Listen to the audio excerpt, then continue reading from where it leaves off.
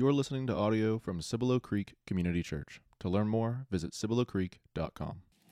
You are all sons of God through faith in Christ Jesus. Okay, so sons and daughters of God because of faith in Jesus.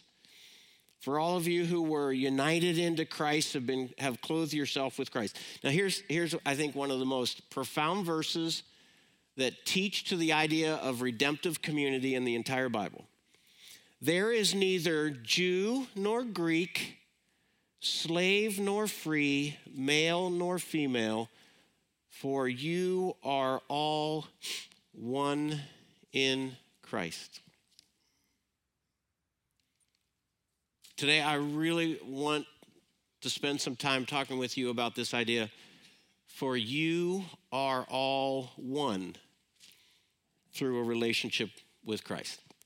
So throughout this past 6 weeks, we've been exploring this idea of redemptive community. The church, again, not the building, not stained glass and steeples, the community of people who share faith in Christ. The church is a redemptive community.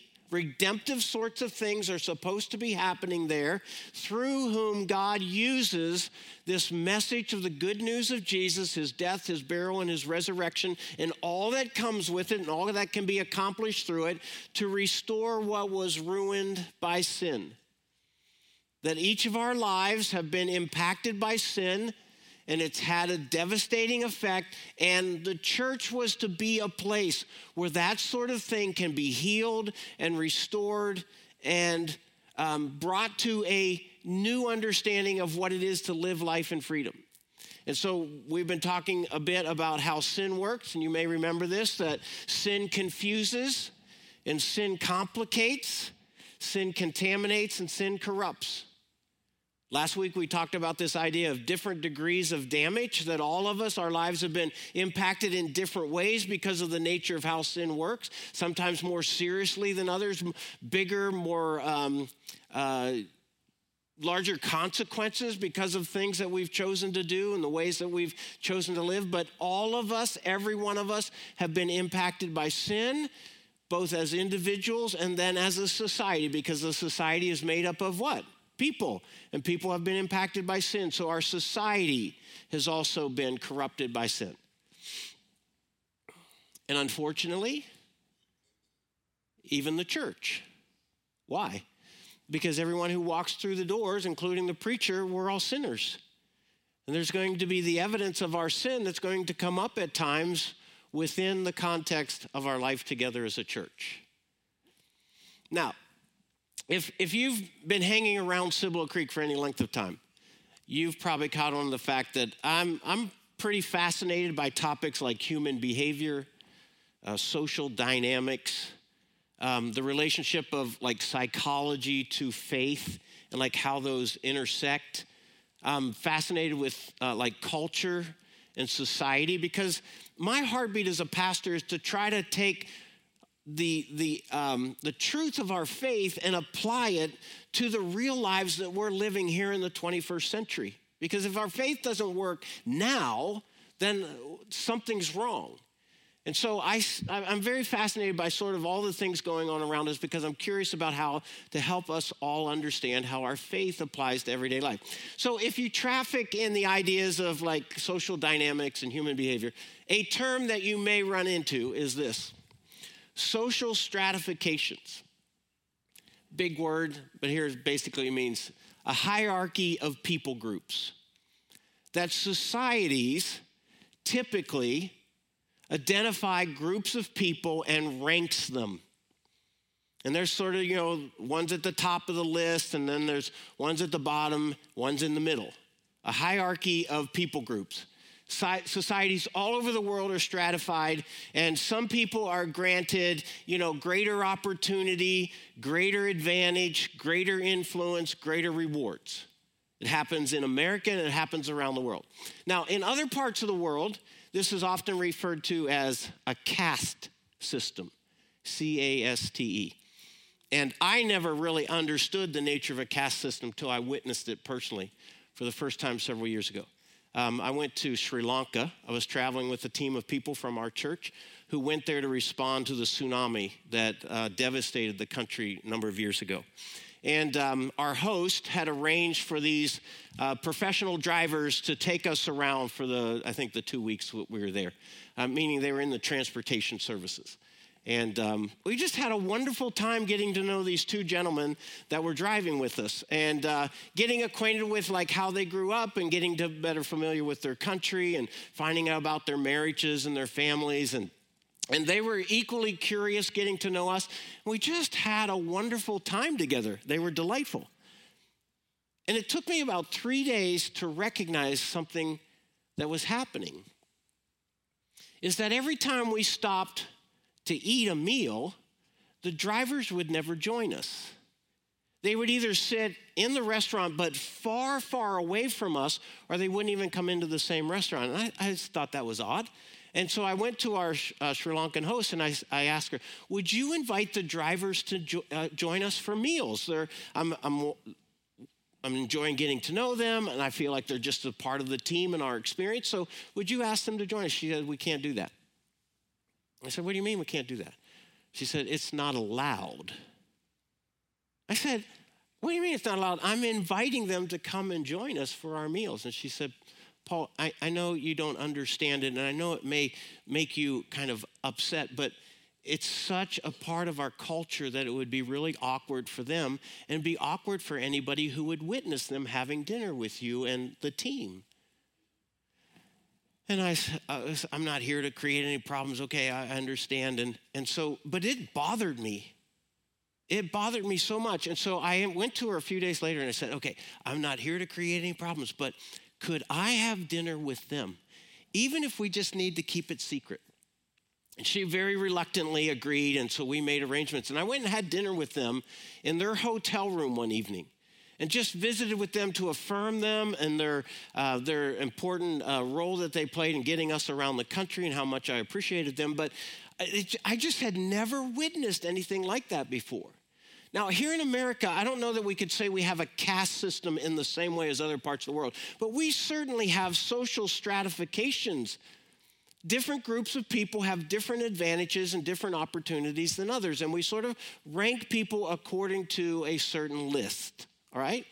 Now, you ready? We can understand why that might happen in a society. Why? Because sin confuses and sin complicates and sin corrupts. But we should not understand why it would happen in the church. Because the church was to be exempt from that sort of thing. When Jesus said, I will build my church and the gates of hell will not prevail against it, he was saying, I'm going to build my community of people and we're going to operate in a different understanding of how human beings have worth and value. And everything that hell might want to be about doesn't exist in the church. So whatever discrimination or prejudice or bias or social stratification that sin likes to divide people, that wasn't going to be permitted in the church. Does that make sense? Unfortunately, it does happen in the church. We find some very interesting dynamics of social stratification that happen in the church. But if we come back to Galatians, and Galatians says, there is neither Jew nor Greek, meaning there's no distinction between race. There's neither slave nor free. There's no distinction between class. And there's neither male nor female. There's no distinction between gender, for you are all one in Christ. Now, you and I, we read that passage and we say, but Paul, there were Jew and Greek, and there were male and female, and there are slave and free. And yes, those existed.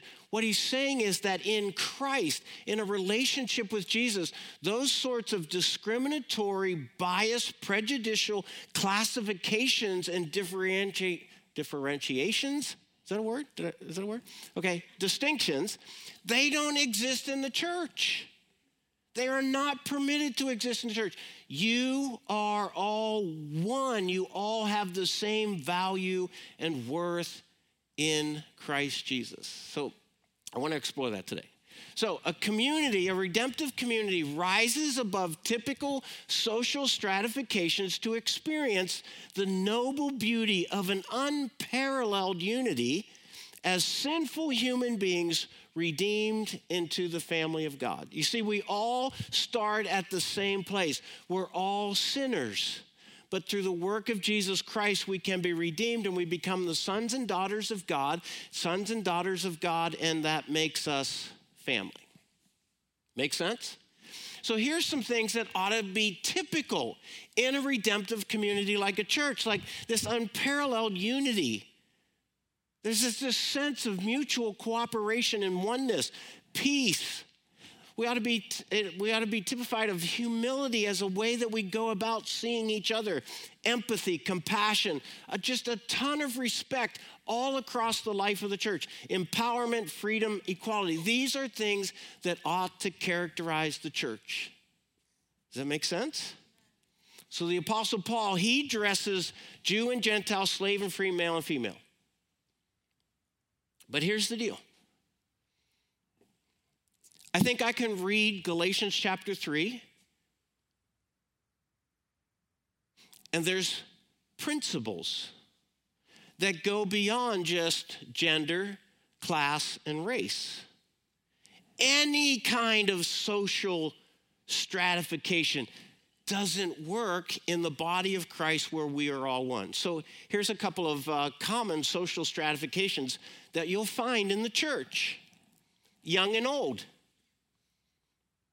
Older generations of people who have been worshiping a certain way for a certain period of time, they have certain preferences and expectations about like what the music should be like and what the preaching should be like and how the church should honor certain traditions and certain expressions around holidays. Older generations have very defined and very specific ways that connects with them. And then you have a younger generation that's saying, you know what? We're looking for new, fresh, different ways to celebrate our faith. And it can be a point of tension.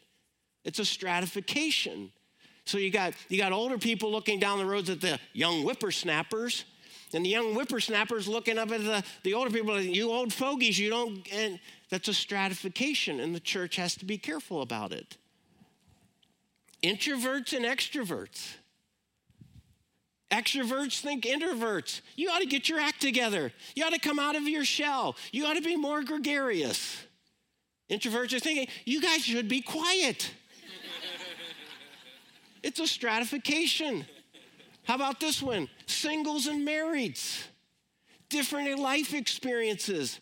And it's possible that marrieds can comprise a congregation and be completely unfamiliar with the experience of the single adults who live among them. And single adults can be very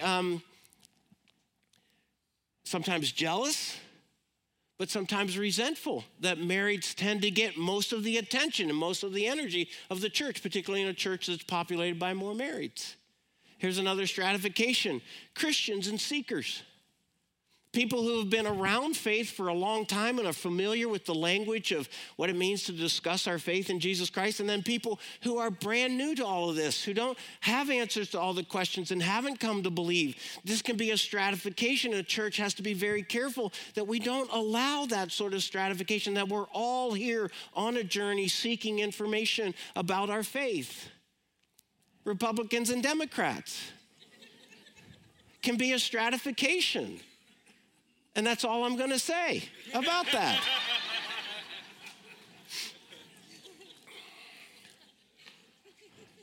Here's an interesting stratification.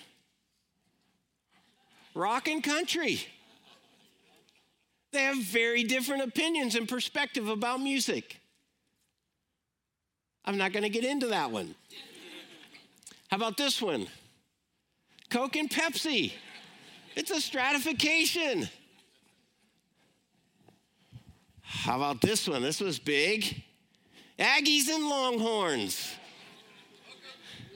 Hook 'em. I got a couple of whoops. All right. And then this last one's huge. Huge stratification. Cowboys and the Packers.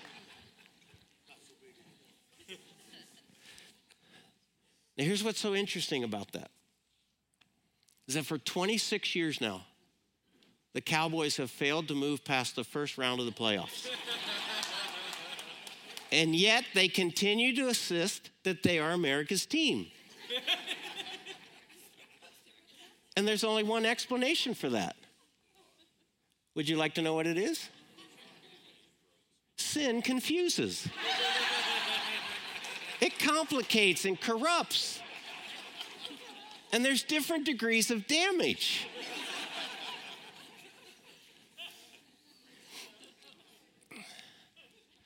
But today I want to talk about this stratification between singles and marrieds, because it has a lot to teach us about like how the church should work.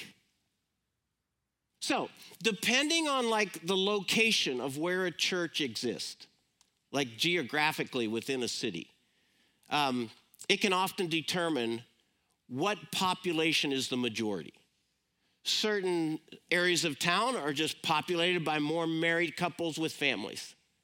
And other parts of town are populated more with single adults. There's literally churches in town that are largely populated by married adults, but they want to have a ministry to single adults, so they'll go to a certain section of town, the medical center over by UTSA, and they'll start churches with the hope of reaching out to single adults because of like the population in those areas. What's interesting, both of these contexts have very interesting dynamics and sometimes tensions.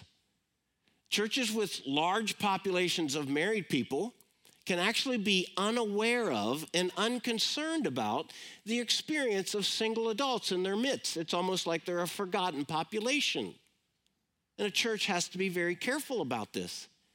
And then churches with a majority of singles can see married couples as a bit of intruders or inconvenient distractions to their unique interests and needs, especially if they come with children. And single adults go, I don't want to mess with your kids. They're too loud. It's an interesting dynamic. Life groups or small groups, whatever your church calls them, often presents a certain challenge with like, can single adults participate in married life groups? And can married life groups include single adults? And there's this perception that, well, like the married adults don't really understand my unique needs and my unique station in life. And so they never feel really comfortable there. And that's a tension. That's an interesting dynamic. It's been so interesting over the last 25 years here at Cibolo Creek when we've done series of messages, 3 or 4 weeks, on the topic of marriage and family. It's not uncommon that the single adults among us will say, well, I don't have to come to church those 3 or 4 Sundays. I think, why? Well, because you're talking about marriage, that's irrelevant to me. And I always kind of rub my chin and think, yeah, but I know you, and you've mentioned that you'd like to be married someday.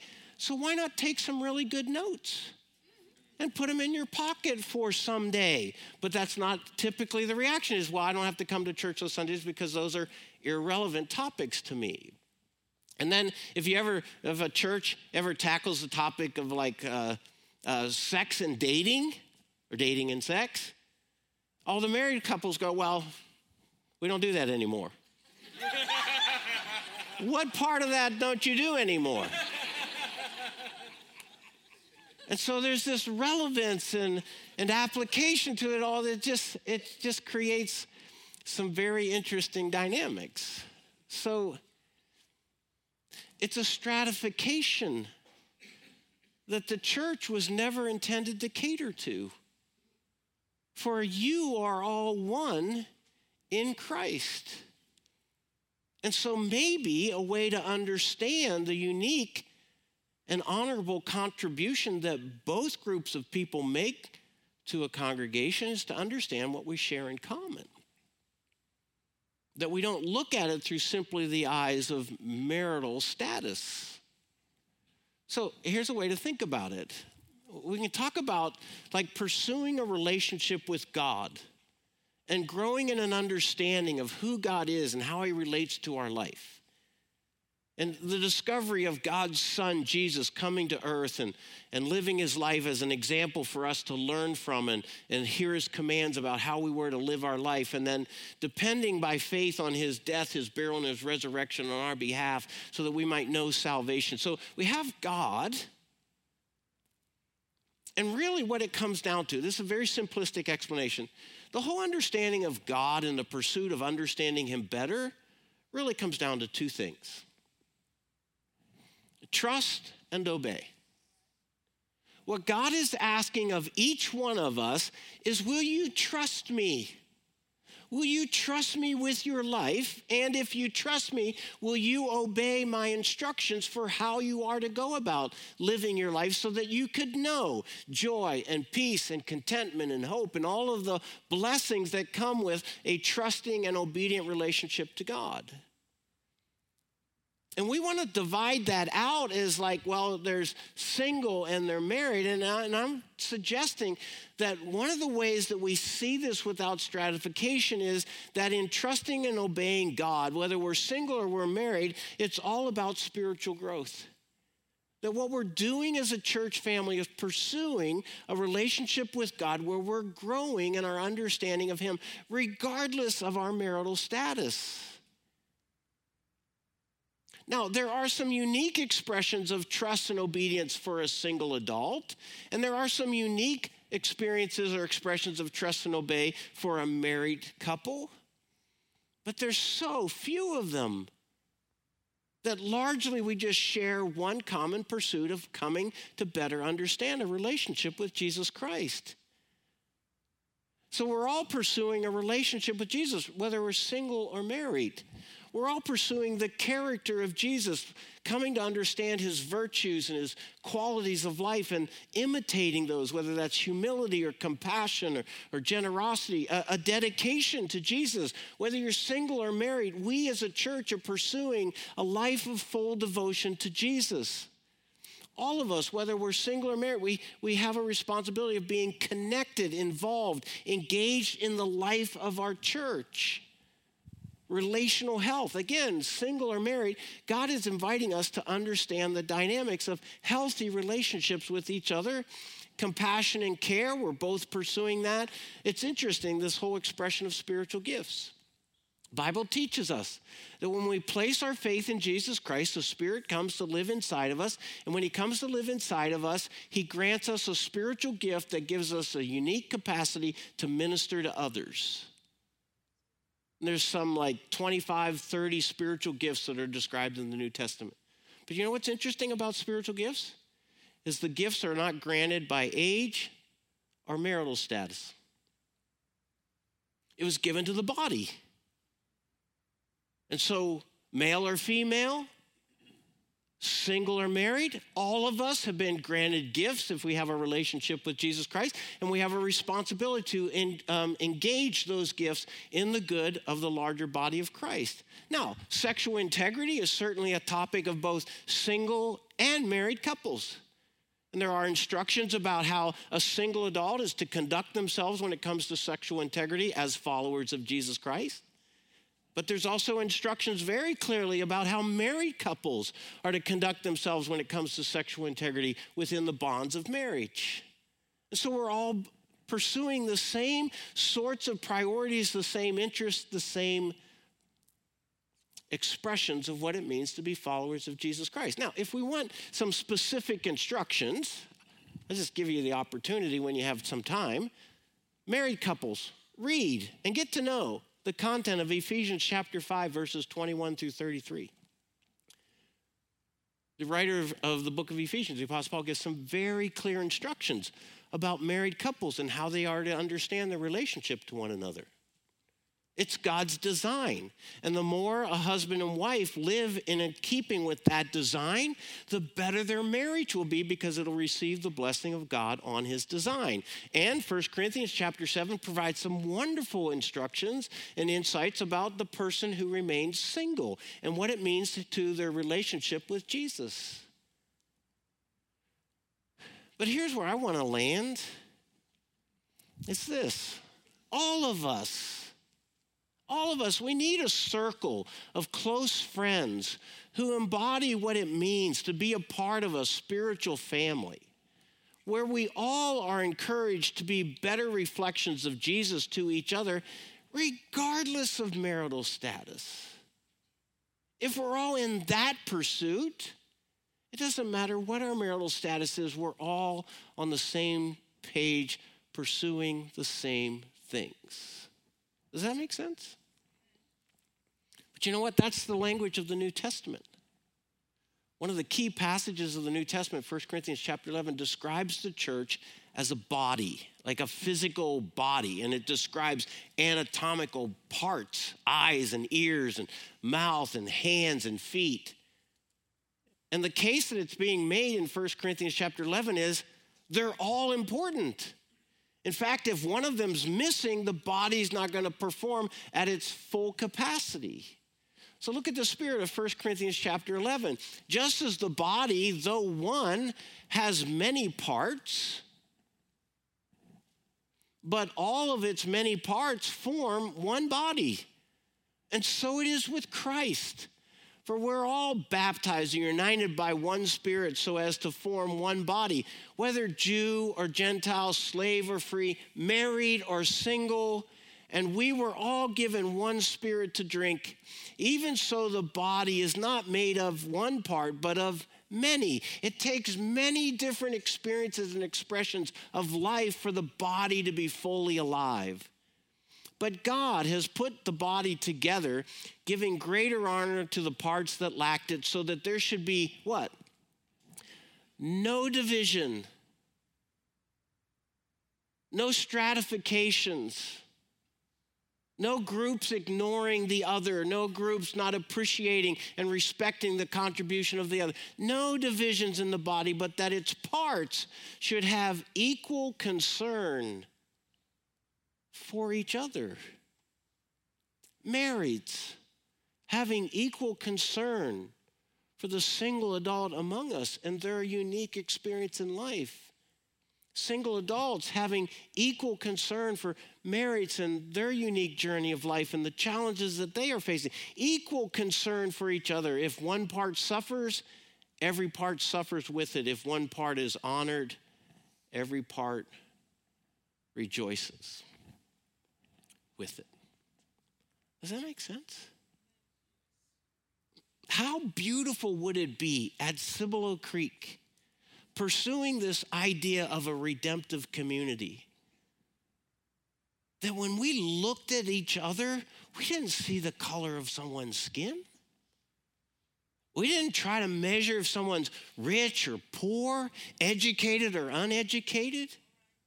We didn't even look at some of the stereotypical understandings of how we appreciate men and women. We just saw each other as one in Christ because we're brothers and sisters by virtue of the work that Jesus has done on our behalf.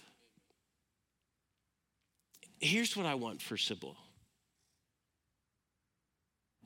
What if everybody has value? You know why? Because they do. They were created in the image of God, and Jesus decided they had enough worth to die for them. What if that was how we saw each other? Everybody has value.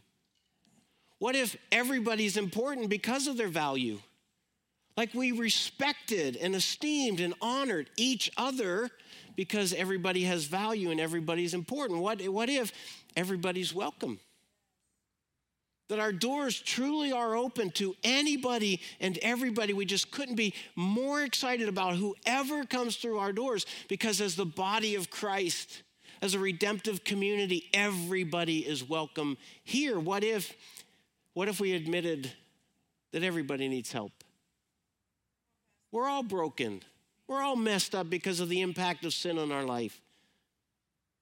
What if everybody was just comfortable sort of taking our mask off, and we quit pretending like we got it all together, and we just started being real and authentic and transparent with one another? Maybe not in a service like this, but maybe in smaller groups of trusted circle of friends. We could open up our hearts and our lives and say, here's who I am. And all you would receive is compassion and humility and care and support. What if we admitted that everybody needs everybody else? I need what you have to bring to the equation of us doing life together. You are better at things than I'll ever be. You know things that I'll never understand. You've had experiences that I'll never have. So you bring something of value to me. What if that was just rampant throughout our entire church, that everybody needs everybody else? And then finally, what if we just understood that everybody has something to offer? Every Christ follower in the room and online, you've been given a spiritual gift. This body needs your gift in our midst. Otherwise, our body doesn't perform to the fullest capacity. Does this make sense? Is Marcy the only one getting this?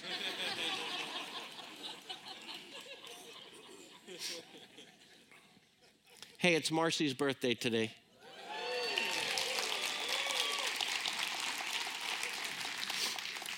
So, as she leaves, make sure every one of you give her a hug. Folks, I want us to get this. Like, not just in the words, but in the principle. There is neither Jew nor Greek. There's no slave or free among us. We don't even see each other in terms of male and female, whatever social discriminations and stereotypes that we lay onto all of that. For you singles, you marrieds,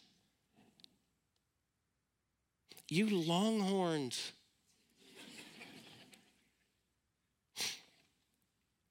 you are all one in Christ.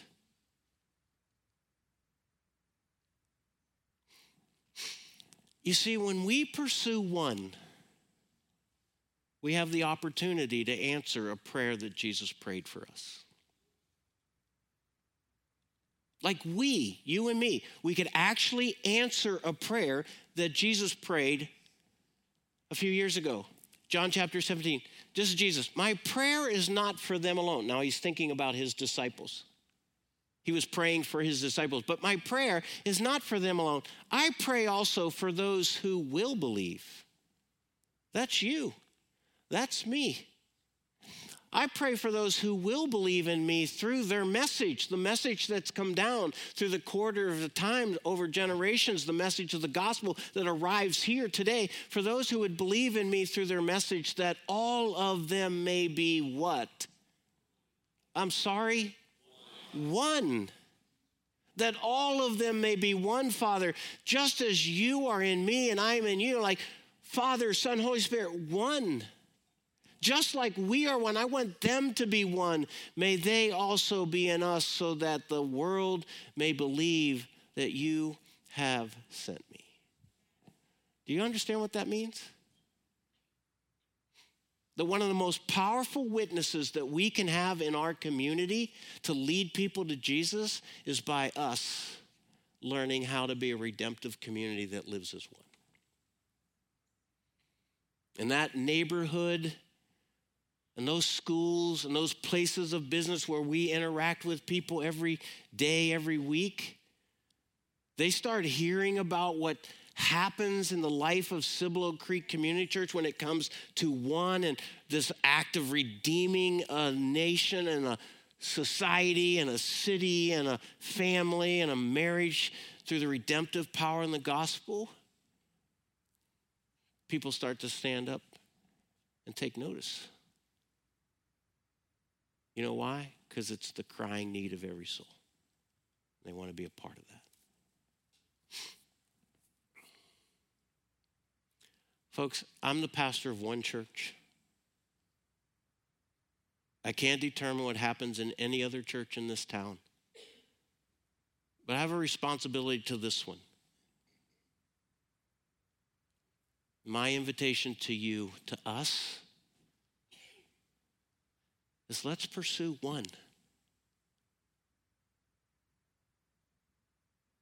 Let's pursue one because Christ is there.